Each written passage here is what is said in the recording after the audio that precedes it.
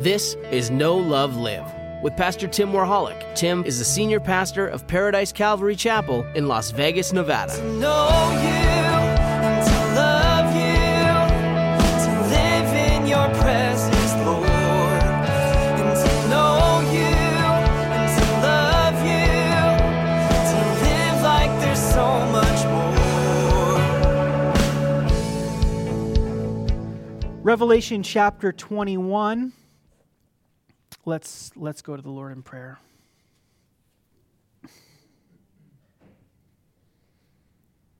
Father, again, we're so in awe of your goodness towards us. We're so in awe of your goodness towards us. You are so good. To say that you're good is an understatement. You're good,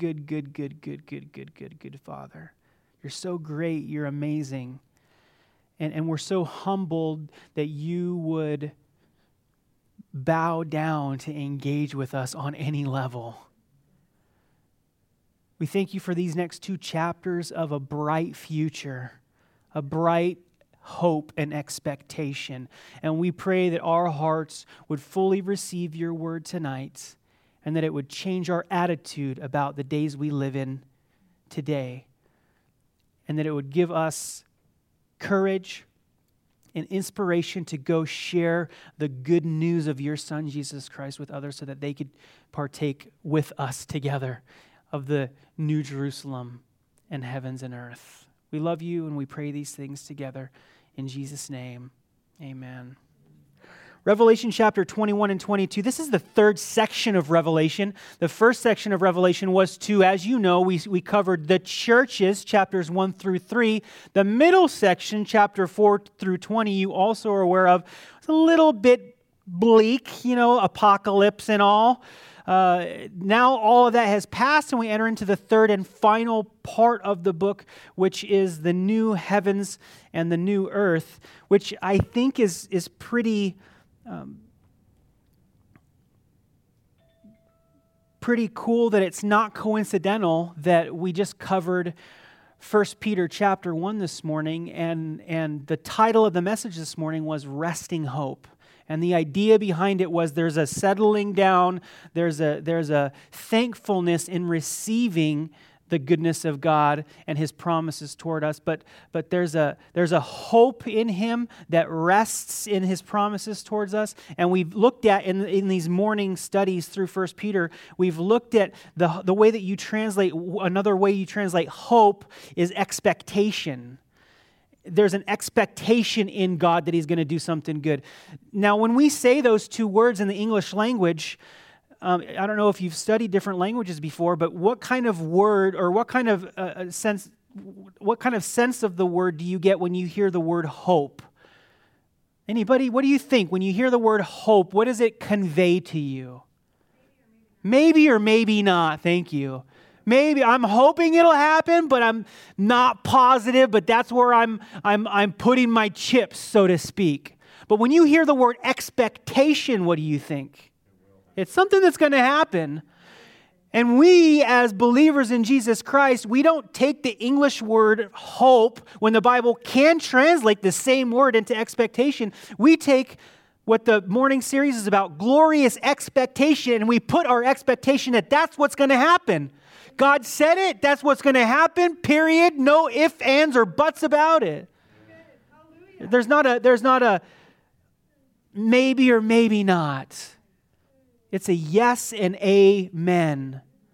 And here we see the fulfillment of God's promises, not just through the book of Revelation, but we see it from His whole plan from the beginning.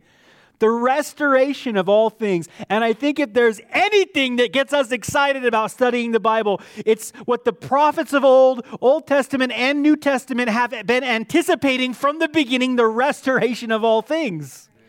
Can't really describe it, what it's going to be like. People say, what is it going to be like when you get to heaven?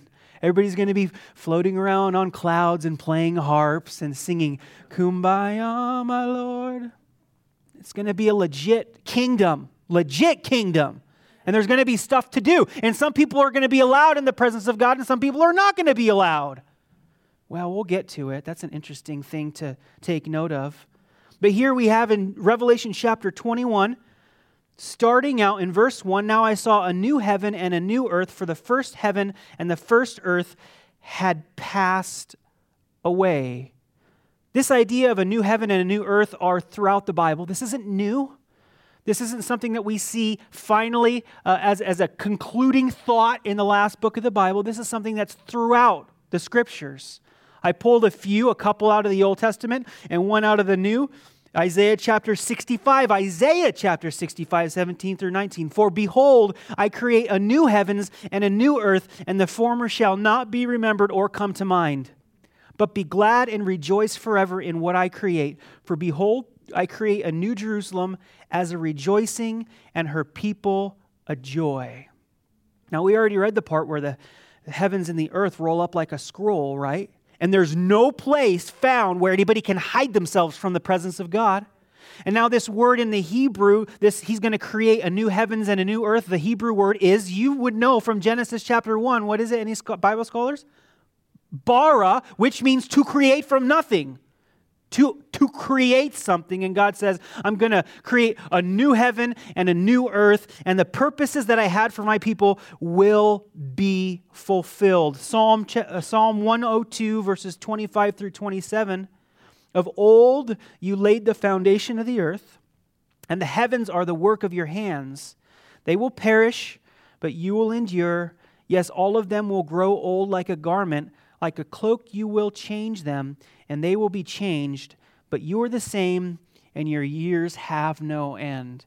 Do you know that there's Christian apologists who are asking the question, if the universe is expanding, right, because we know that, it's like the universe was set into motion and now it's expanding, what's going to eventually happen? It's going to expand to the point where things start to, the reverse action happens. It's not going to last forever. It's temporary. It was created to be temporary. And you know God's heart from the very beginning, even though He knew you and I were going to rebel against Him, God's heart from the very beginning was reconciliation to us. You know, if somebody wrongs me once, I was taught a saying when I was a little kid by my unbelieving father and uncle. Foo me once, shame on you. Foo me twice, shame on me. And I was taught that if somebody crosses you or does something to you more than once or a few times, then you know what? Have nothing to do with them anymore. Man, I feel like God should have got rid of us a long time ago. Man, I feel like God should have got rid of me a few times last week. A few times. And I'm just like, man, why? How are you so good? And we don't really see the big picture of it until we look at verses like these and chapters like these. And there's so much love and hope. And there's a desire by God on His part for you and for me to have an expectation in Him. Do you know most people don't want you to have any expectation in them? It's like, I'll do what I can for you, but don't have too much of an expectation for me. God is saying to you, have as much as possible. Only and only me you can have your greatest expectations in. And what we tend to do is only give Him a little bit. Well, if God's willing to do this. Well, if God's willing to do that, He can definitely do much more. I saw a miracle happen this last week. I can't tell you the whole thing, but there's a scenario happen where it was an emergency. I got a phone call out of the blue that this thing was happening. And my response to this person was, hey, we'll do the best that we can. I'll help you through it. Let's do it. And we prayed, God, work in this. Do at least this, please, God. I got a phone call a couple hours later. It's all fixed. Everything's fine. And I was like, that's awesome. Praise the Lord. And the person on the other end of the line kept saying to me, because we prayed. We prayed. God heard our prayer. And I was like, yeah, why would we have any kind of a less expectation that God is in heaven hearing our prayers and desiring to pour out blessings on His children? We shouldn't have any of a less expectation. So if that's true for today in our life, tonight and this week, then it for surely is in the fulfillment of creating a new heaven and a new earth and getting rid of the corruption that we see is part of this present day earth. 2 Peter chapter 3, verses 12 through 13. looking for and hastening the coming day of the Lord, because of which the heavens will be dissolved, being on fire, and the elements will melt with fervent heat. Nevertheless, we, according to his promise, look for a new heaven and a new earth, which righteousness dwells. Do you know what I really like about chapters 21 and 22 and the fact that we're looking at the new heavens and the new earth? There's no theological arguments like there are with other issues in the New Testament or other issues in Revelation. Everybody wants to argue about, I'm amillennial, I'm millennial, later, I'm pre-trib, post-trib, I'm this, I'm that. Who cares? There's going to be a new heaven and a new earth, and there's nothing that you can argue with about that. So, let's go look at some verses that prove a post-trib. Let's turn to 21 and look at the new heavens and new earth that are the fulfillment of all of God's promises in totality. Yes, thank you very much. Verse 2, then I, John, saw the holy city, New Jerusalem, coming down out of heaven from God, prepared as a bride adorned for her husband. New Jerusalem, the holy city. What did Bible pop quiz? Whoever gets this, Bethany, I'll give you extra communion after the service. You get extra body and blood for a double blessing this week. What happened to the old Jerusalem? As we're studying through Revelation, the old Jerusalem was identified by a name and judged by that name. Does anybody know what it was? The great city, Babylon. And if you go to Jerusalem, I hope that you are able to go to Israel. We talked about this when we went through the Babylonian or the Great Babylon stuff. If you are able to ever go to Israel, but specifically Jerusalem, there's a part of me that was really excited. I didn't feel like any closer to God or anything like that. But what I did notice is that it's kind of crazy that the city of God has soldiers everywhere and three distinct groups protecting their possession or part of it. And it's the three largest religions in the world. You have the Muslims that have a sector, you have the Christians that have a sector, and you have the Jews that have a sector. And whatever branches you want to break those down into, at the end of the day, like we talked about before, I don't want to get too much into it, but like we talked about before, when you break it all down, they are all man-made religious systems. And what is Babylon? Babylon, the Tower of Babel, is the representation of mankind rebelling against God and setting up their own system to get to heaven. So the old Jerusalem is gone. It was nice, I saw it, but my heart and hope and expectation is in the new Jerusalem that is going to be so beautiful. It's likened to a bride. I mean, when you talk about anything beautiful, you kind of get the picture, but when the Bible illustrates something being as beautiful as a bride, you get the picture, don't you? A bride, a heavenly bride, adorned for her husband, prepared as a bride, adorned for her husband. And I heard a loud voice from heaven saying, behold, the tabernacle of God is with men, and he will dwell with them, and they shall be his people. I do not know if I have a more favorite verse in Revelation than that verse. This is the culmination of God's intention toward mankind. And while it was great in the Garden of Eden, and while it was great after with the tabernacle of testimony and the presence of God on the mercy seat, and even in the building of the temple in Jerusalem, and God dwelling with his people, and even in the millennial kingdom, this is the sure fulfillment of God's full intention to restore not just right relationship, but to dwell with each other in that intimacy and in that personalness that he's always intended for you. that he's always intended for us. His heart has always been for this to happen. A loud voice saying from heaven, behold, the tabernacle of God is with men. You know what the tabernacle is? Where God dwells. And he will dwell with them, and they shall be his people.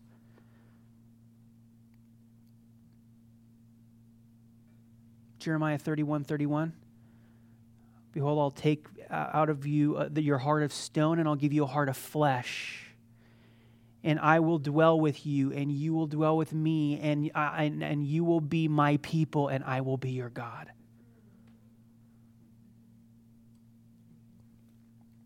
God himself will be with them and be their God, and God will wipe away every tear from their eyes. There shall be no more death, nor sorrow, nor crying. There shall be no more pain, for the former things have passed away. Interesting, whether you're all millennial, which none of us are, whatever, maybe not, I don't care, whatever, okay? Maybe, if anybody is, okay, notice that in the eternal order of things now, at this point going forward, it says all of the old things are passed away, but we also saw in the millennial kingdom that there was people living together, there was no sin, people were living long lives, the people that were born during the beginning were still alive at the end of the 1,000 years. We talked about why and how that was going to be possible, but why is it that there were tears in the millennial kingdom at some point? There was a time when there was tears, and there's not going to be any from that point forward. Do you remember why? Because life was good for 1,000 years, right? Life was good for 1,000 years. But then what happened at the end? Satan was released, and he was given the ability to deceive the nations. And not only were the nations deceived, but many rebelled against God. After living, there's no blaming your environment. We are wicked to our core.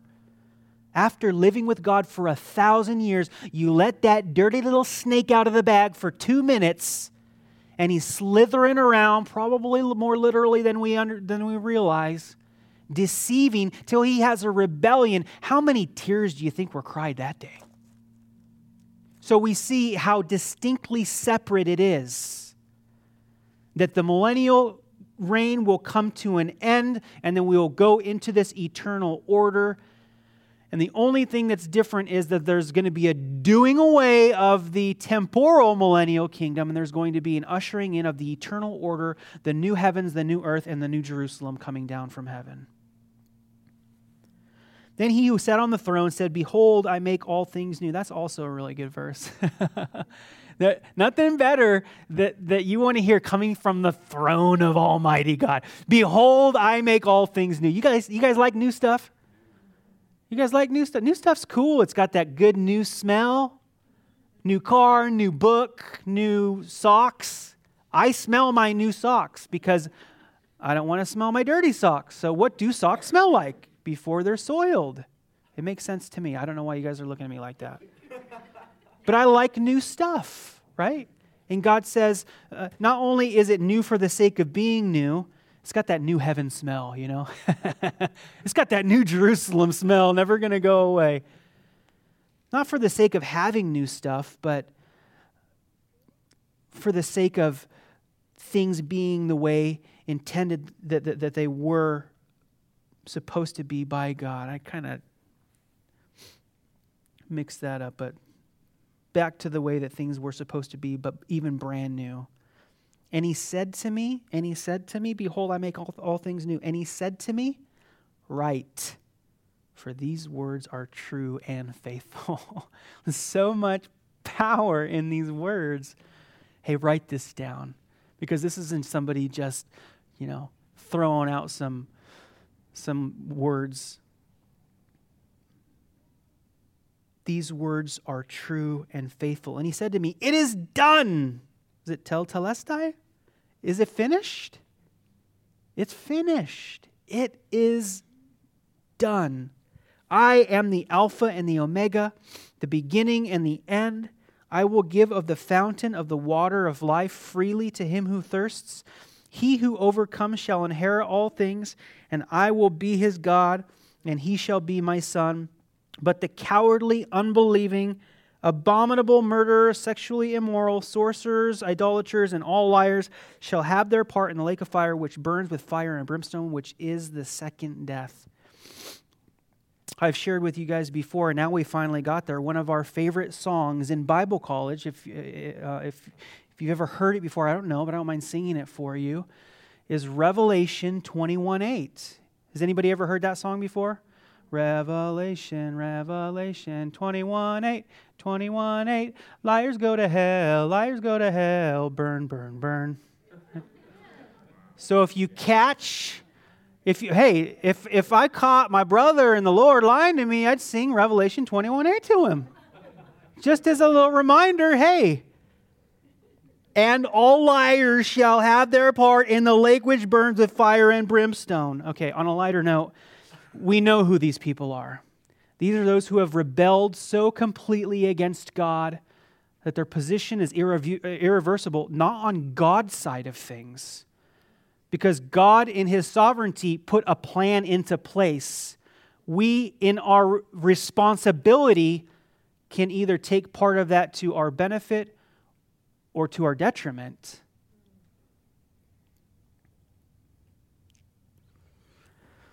Another thing that we see here in the new heavens and the new earth is that there's no sea. We saw that in verse 1. If you took note of it as we were going through, there's no sea. And this is why.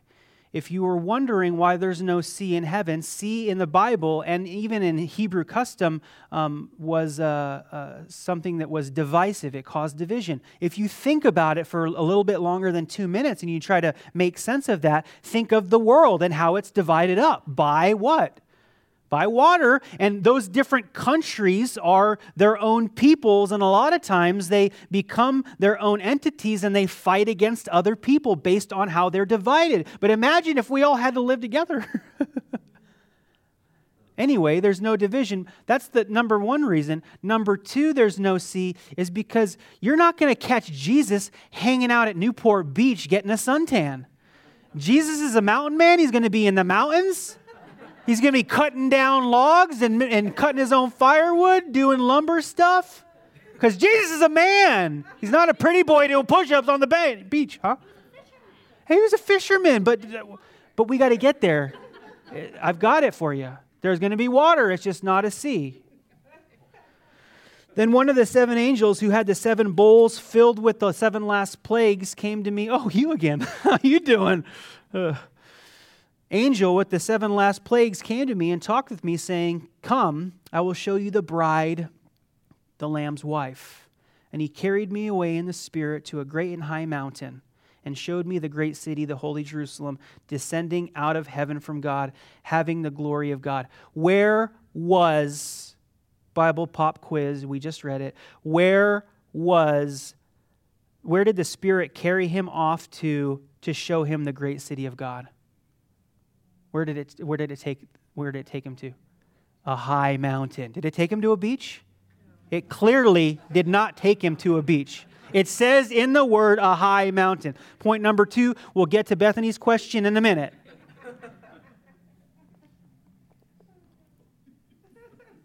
Having the glory of God on the mountain, her light was like a most precious stone, like a jasper stone, clear as crystal. Also she had a great and high wall with 12 gates and 12 angels on the gates, and names written on them, which are the names of the 12 tribes of Israel, the children of Israel. 3 gates to the east, 3 gates on the north, 3 gates on the south, and 3 gates on the west. Now the wall of the city had 12 foundations, and on them were the names of the 12 apostles of the Lamb. And he who talked with me had a gold reed to measure the city, its gates, and its walls. On an interesting note, we see in the completion of God's whole plan, he is upholding his promises to everybody that he said he would. And this is what the 12 tribes represent. This is also what the 12 foundations represent. And it's kind of interesting to me that the foundations aren't the ancient fathers, and the church isn't the apostles aren't the 12 gates. But there's a reason for it. I just don't know why. I never understood this 12 foundations to the degree, let's just say, in light of new information until I went to Jerusalem last year. And one of the things, I know it sounds silly, but one of the things that fascinated me the most about Israel is when we go and we would visit these tells. How many of you guys are familiar with tells? I shared a little bit about them when we went to Israel. A tell is a city that has become a hill based on layers of previous people that were there before them. And there was this one tell in the Valley of Megiddo, up on the foothills before you get down in the Valley of Megiddo, and it was the Megiddo tell, and it had 27, was it 27? 27. It had 27 previous people that lived there. And what would happen is somebody would come and they'd build, and then somebody would come and crush them and build, and somebody would come and crush them and build, and somebody would come and crush them, and they just keep building. And it became like a mountain. And our tour guide's like, you see how tall it is? This is where it started down here, and this is how tall it is after all of those back and forth defeats. But I say it kind of gave me a different perspective because these 12 foundations, they were on top of each other. And if you break up the history of the 12 apostles, you see their influence throughout the whole world. They went to different areas. Their influence was towards different people. And it was almost like a building of God's kingdom from the foundation up for the rest of eternity. So the 12 apostles are represented, the tribes of Israel are represented, and he who talked with me, another interesting thing with the apostles, if they went to all different areas, right, they were going to God, bringing the gospel to them, all the tribes, nations, and tongues of the earth. So you've got the tribes of Israel, but then you also, in a sense, have the tribes of all the earth represented through the apostolic calling and the building of the kingdom of God through how God was going to use the apostles and the church up to this present day. Verse 16. Oh, we can't skip 15 again. And he who talked with me had a gold reed to measure the city. He who talked with me had a reed to measure the city, gold reed to measure the city, its gates and its wall. The city is laid out as a square. Its length is as great as its breadth, and he measured the city with the reed. 12,000 furlongs, its length, breadth, and height are equal. Then he measured its wall, 144 cubits, according to the measure of a man, that is of an angel. The construction of its wall was of pure jasper, and the city was pure gold like pure glass. The size of the New Jerusalem is enormous. Not only is it 12,000 furlongs, which equals 1,500 miles, which is the same distance from Maine to Florida, the square footage would be the approximate size of the moon. Throughout the entire area was all inhabitable. We're talking not 3 dimensions any longer. We're talking, some people believe, up to 7 to 9 dimensions. How can you wrap your head around that? I don't know. But it's either a cube that people can inhabit completely and throughout the whole thing, not just 3-dimensionally or on the surface, but the entire thing is inhabitable, or if it's not a cube, based on our measurements, it could be a triangle, which I think is pretty cool. Whatever the case may be, it's going to be big. And it's going to house every tribe, nation, tongue for all of history. There's going to be plenty of room. He is going to prepare a place for you and for me. He's going to prepare a mansion. The foundations of the wall of the city were adorned with all kinds of precious stones. The first foundation was jasper, the second sapphire, the third chardonnay. Yeah, not Chardonnay. Well, maybe. Who knows? That was off the cuff. The fourth emerald, the fifth sardonyx, the sixth sardius, and seventh crystallite, the eighth beryl, the ninth topaz. The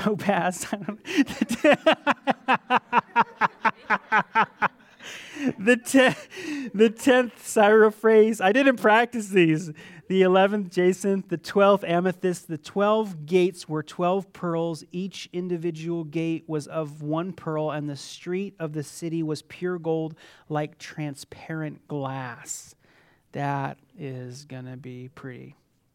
But I saw no temple in it, for the Lord God Almighty and the Lamb are its temple. The city had no need for the sun or of the moon to shine in it, for the glory of God illuminated it. The Lamb is light, and the nations of those who are saved shall walk in its light. And the kings of the earth shall bring their glory and honor into it. His gates shall not be shut at all by day, and there shall be no night there, and they shall bring the glory and the honor of the nations into it. But they shall by no means enter anything that defiles or causes an abomination or a lie. Revelation 21:8. But only those who were written in the Lamb's book of life. There's a ton to work through right here, guys.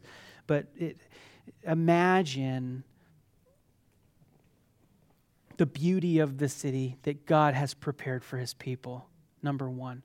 Also, there's no temple needed. Sometimes I feel like, you remember when I had Pastor Ben Spector come from Croatia. He was from Zagreb. He's the pastor planning the church that we support as a church. And he had a really funny thing to say about Las Vegas that I never really thought about in the way that he said it. He said, we picked him up from the airport, and then we ran from the airport into the house, and then we ran from the house to the car, and then we ran from the car to the grocery store, and we ran, because it was in the middle of the summer. And he's like, you guys are all like cockroaches, like running away from the sun, so you don't get sunburned or something. It's not going to be that kind of bright, I don't think, in heaven. I'm pretty sure it's going to be pretty cool because God is pretty cool. But have you ever thought about? Did you ever think about? Not like live in Alaska, but have you ever thought about being somewhere where it's light all the time? How cool would that be for it to always be light? Do you know what that means? Do you know what heaven is going to be like? Heaven is going to be taking naps every day. All you get to do is take naps. And it doesn't even matter how long it is. You know why? Because there's no tomorrow. There's no sun going down. There's no sun coming. It's just like, I feel like taking a nap. All right, I take a nap. It's been a few hours. You know that feeling when you lay down for 15 minutes and wake up 2 hours later? Not going to have that feeling in heaven. It's going to be like, I'm going to take another nap. The glory of God is going to be what illuminates it. The Lamb. What's that? No night shift. Dude, heaven just took on a whole new dimension. 10 dimensions. The city had no need of... the Lamb is its light, and the nations of those who are saved shall walk in its light, and the kings of the earth... I like this verse. These are deep verses. Think about this. The nations of those who are saved shall walk in its light, and the kings of the earth bring their glory and honor into it. What does that mean? Well, that's kind of a dumb question. What do you mean? Where's the earth at, guys? Where's the earth?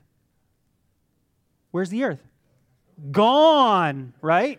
So where are these kings and people getting this treasure that they take to the city of God? You know what I think? I think Jesus says, store up your treasure in heaven where rust and moth cannot destroy. And when you get to heaven, you're going to have this earthly treasure in heaven, and you're going to be taking it to the holy city and throwing it down at his feet. That's just my hypothesis. But it makes sense, and it's very probable. Can it also be talking about the treasure of this new world? Maybe. But the treasure in heaven is more applicable for us today. So that's what we're going to go with tonight. Its gates shall not be shut at all by day, which is every day, all day long. There shall be no night, and they shall bring the glory and the honor of the nations into it. But there shall by no means enter it anything that defiles or causes an abomination or lie, but only those who are written in the Lamb's book of life. Man, that is going to be so sweet. To answer Bethany's question now, here we have Revelation chapter 22. Why? 3 reasons why Jesus does not hang out on the beach and he is a mountain man. And he showed me a pure river of water of life, clear as crystal, proceeding from the throne of God and of the Lamb, filled with little fishies for Jesus to catch whenever he wants. Oh, that's not there. Oh, be careful with that, though. There's a warning about that. Strike that, take it back. The pure river of the water of life, clear as crystal, proceeding from the throne of God and of the Lamb. In the middle of its street and on either side of the river was the tree of life, which bore 12 fruits, each tree yielding its fruit every month. The leaves of the tree were of the healing of the nations, and there shall be no more curse. But the throne of God and of the Lamb shall be in it, and his servants shall serve him. Now, I'm sure that you have gathered by now that I'm not a beach guy, but I am most definitely a river guy. There is something special about streams and rivers. When I was a little kid, I grew up in the stinking desert, y'all. So I would go back and visit my family in Pennsylvania, and I was 10, and my cousins, my second cousins would come over, and because a lot of my family still live back there, and they're like, hey, city boy, Las Vegas, you want to go over to the creek and catch some crawdads? And I'm like, would I ever? And we would go over there, and it's just water crystal clear, and go flipping rocks over and grabbing little critters with pinchers on their hands. And it was one of the most fantastic memories I have of growing up. So I spend all the time that I can taking my family to places with rivers and streams because it's biblical. Not to the beach, to the mountains with rivers and streams. And there's something about the Lord setting us down beside quiet waters and restoring our souls, and to hear that water, that bubbling brook, just to hear it and to know that one day my eyes are closed now and I'm listening to it, but one day I'll be sitting by the river of life at the throne of God, and all his promises that were yes and amen are fulfilled in his presence, and I will know him as I am known, and I am no longer looking through a glass dimly, but I'm looking at him face to face. How sweet is the river of life. They shall see his face. Oh, look at that. They shall see his face, and his name shall be on their foreheads. There shall be no night there. They need no lamp nor light of the sun, for the Lord God gives them light, and they shall reign forever and ever. Then he said to me, these words are faithful and true. You might be sitting there thinking to yourself, if you haven't read Revelation chapter 21 or 22 in a while, you might be sitting there thinking to yourself, this sounds pretty unbelievable. I mean, I know that God has good stuff for us, but this is over the top. So the reminder comes to us again, these things are said by him who is faithful and true. Faithful to bring it to pass, and true, he's not telling no lies. This is what it's going to be. And the Lord God of the holy prophets sent his angel to show his servants the things which must shortly take place.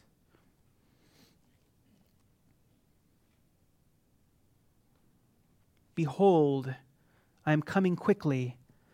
Blessed is he who keeps the words of the prophecy of this book. Now, that verse is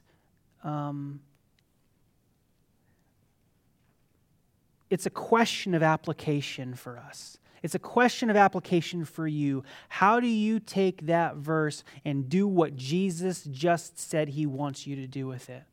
What's the first place you turn? I'll make it rhetorical so it's not confusing because we just went through 20 chapters of Revelation. You go back to the first 3 chapters, church. You go back and you meditate on it and you study it and you identify which church you can identify most with and you correct what needs to be corrected and you live fully in service to Him and submission to Him in all areas of life. You run from lukewarmness, you address the lovelessness in the church, you kick out the Nicolaitans, not really, but God's going to judge them anyway.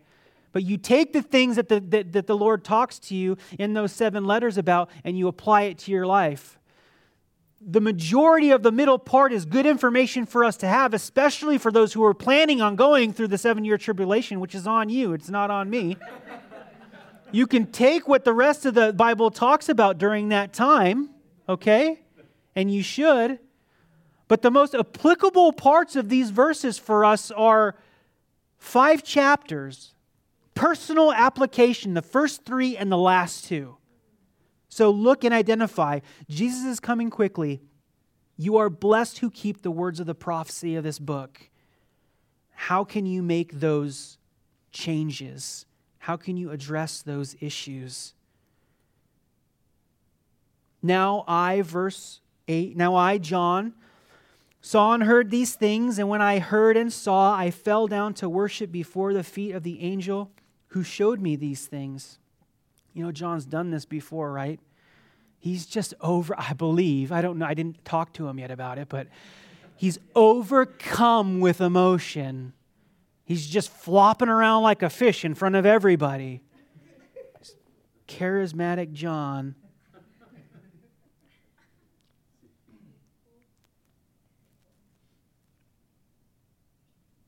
Then he said to me, see that you do not do that, for I am your fellow servant and of your brethren, the prophets, and of those who keep the words of this book. Worship God.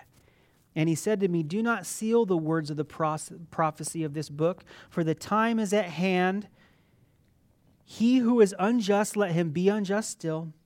He who is filthy, let him be filthy still. He who is righteous, let him be righteous still. He who is holy, let him be holy still. Now there's different opinions about this verse, these couple verses, but really the reality is there should be such an immediacy in your life that if you are doing the right thing, there's nothing that's going to stop you from going in that direction. And for people who have given themselves over to corruption, if they've so given themselves over, it's not like there's a time where we read later where we're trying and hoping and convincing people to repent. This is it. It's over.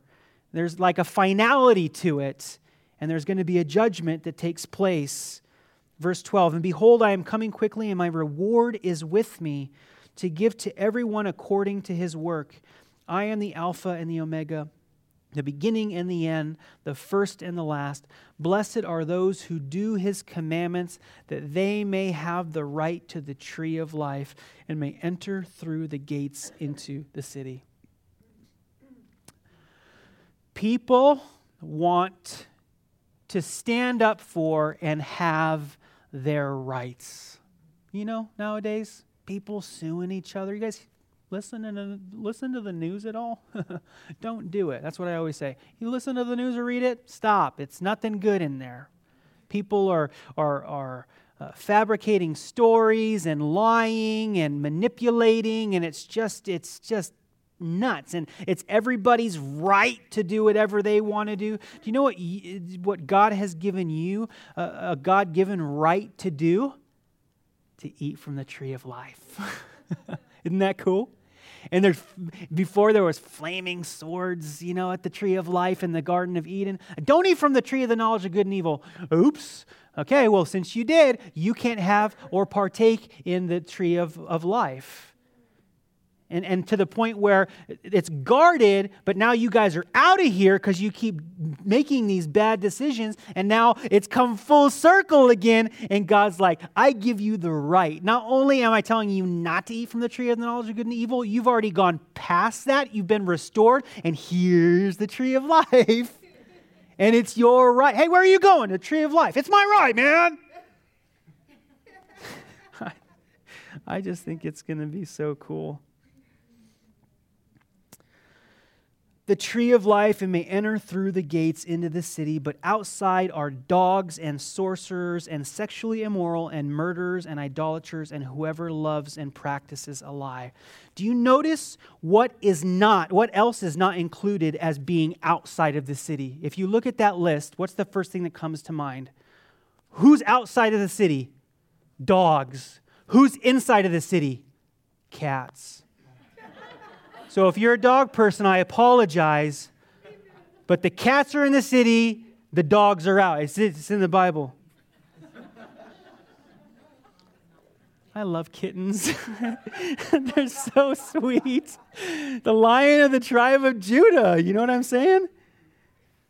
I, Jesus, have sent my angel to testify to you these things in the churches. I am the root and the offspring of David, the bright and morning star. And the Spirit and the bride say, come.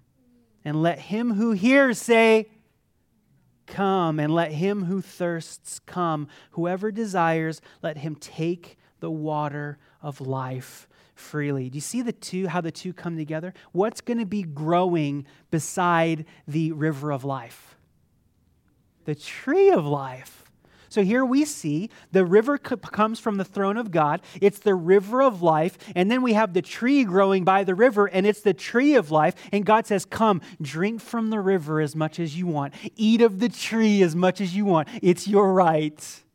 Not because you earned it, but because I paid the price for you to be able to do it. For I testify to everyone who hears the words of the prophecy of this book. If anyone adds to these things, that's why I took away the part about the fishes, so please don't hold that against me. If anyone adds to these things, God will add to him the plagues that are written in this book. And if anyone takes away from the words of the book of the prophecy, God shall take away his part from the book of life, from the holy city, from the things which are written in this book. I don't know about you, but I feel like there's a lot of people who should read those two verses and take them a lot more seriously. We're not just going to, some people, they don't just take away and add things. They write their whole own new volumes. Man, how scary is that? This is the revelation that God wants to give to his people. This is the promises of God being fulfilled to a people that he redeemed himself with his own blood. And you know what happens when you start adding to or taking away God's word? You start building that tower back up to Babylon again. Start to work things out yourself. Start to figure out how we can make it happen without God's help. Next thing you know, we've got a city that's in constant turmoil and bloodshed, fighting over multiple different religious systems. No, don't add to or take away. Just let God's word be his word and that alone. No word of man to add, no eraser to take away. And then lastly, we see God shall take away his part from the book of life. You got the river of life, you've got the tree of life, you've got the book of life. What does this impress to you about God? God wants you to live. He wants you to live. He wants you to partake in life. And the fulfillment of God's promises in the end of the Bible, they are the completion of that. The fullness of life from God the Father, your Creator, Creator of heaven and earth. He who testifies these things says, surely I am coming quickly. Amen. Even so, come quickly, Lord Jesus. The grace of our Lord Jesus Christ be with you all. Amen. Amen. Surely I am coming quickly. Let's say that let's say that together. Amen. Even so, come, Lord Jesus. You guys, some of you got it. It's all right. And then I love the last verse of the Bible. All of the apostles were in agreement. The prophets were in agreement. What does he say? The grace of our Lord Jesus Christ be with you all. They all could agree on grace. And if there's something that you and I disagree on, one thing I'm sure we better be able to agree on is God's grace.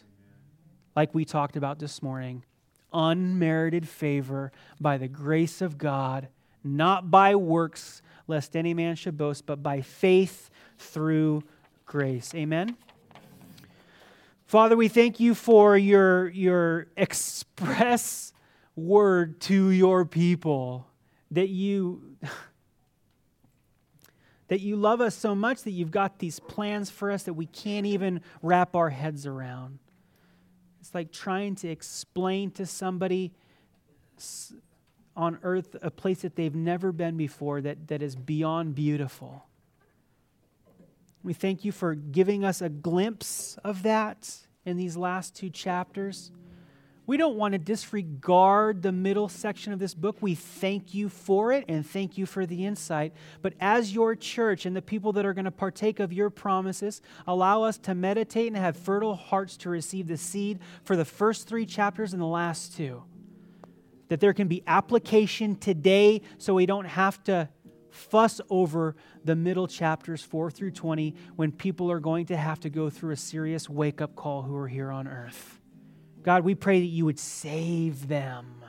We pray that you would pour out your Holy Spirit now and convict this world of sin and righteousness in the coming judgment, and that they would come to you in droves before these times that are going to be so very difficult for the earth and tumultuous. Use your church. Send us out that we would preach the gospel of the good news of your Son, Jesus Christ, and reconciliation to you through his blood, death, and resurrection. We love you. Thank you for this worship team, God, that's blessed us tonight. Bless them. Special blessing this week. In Jesus' name we pray.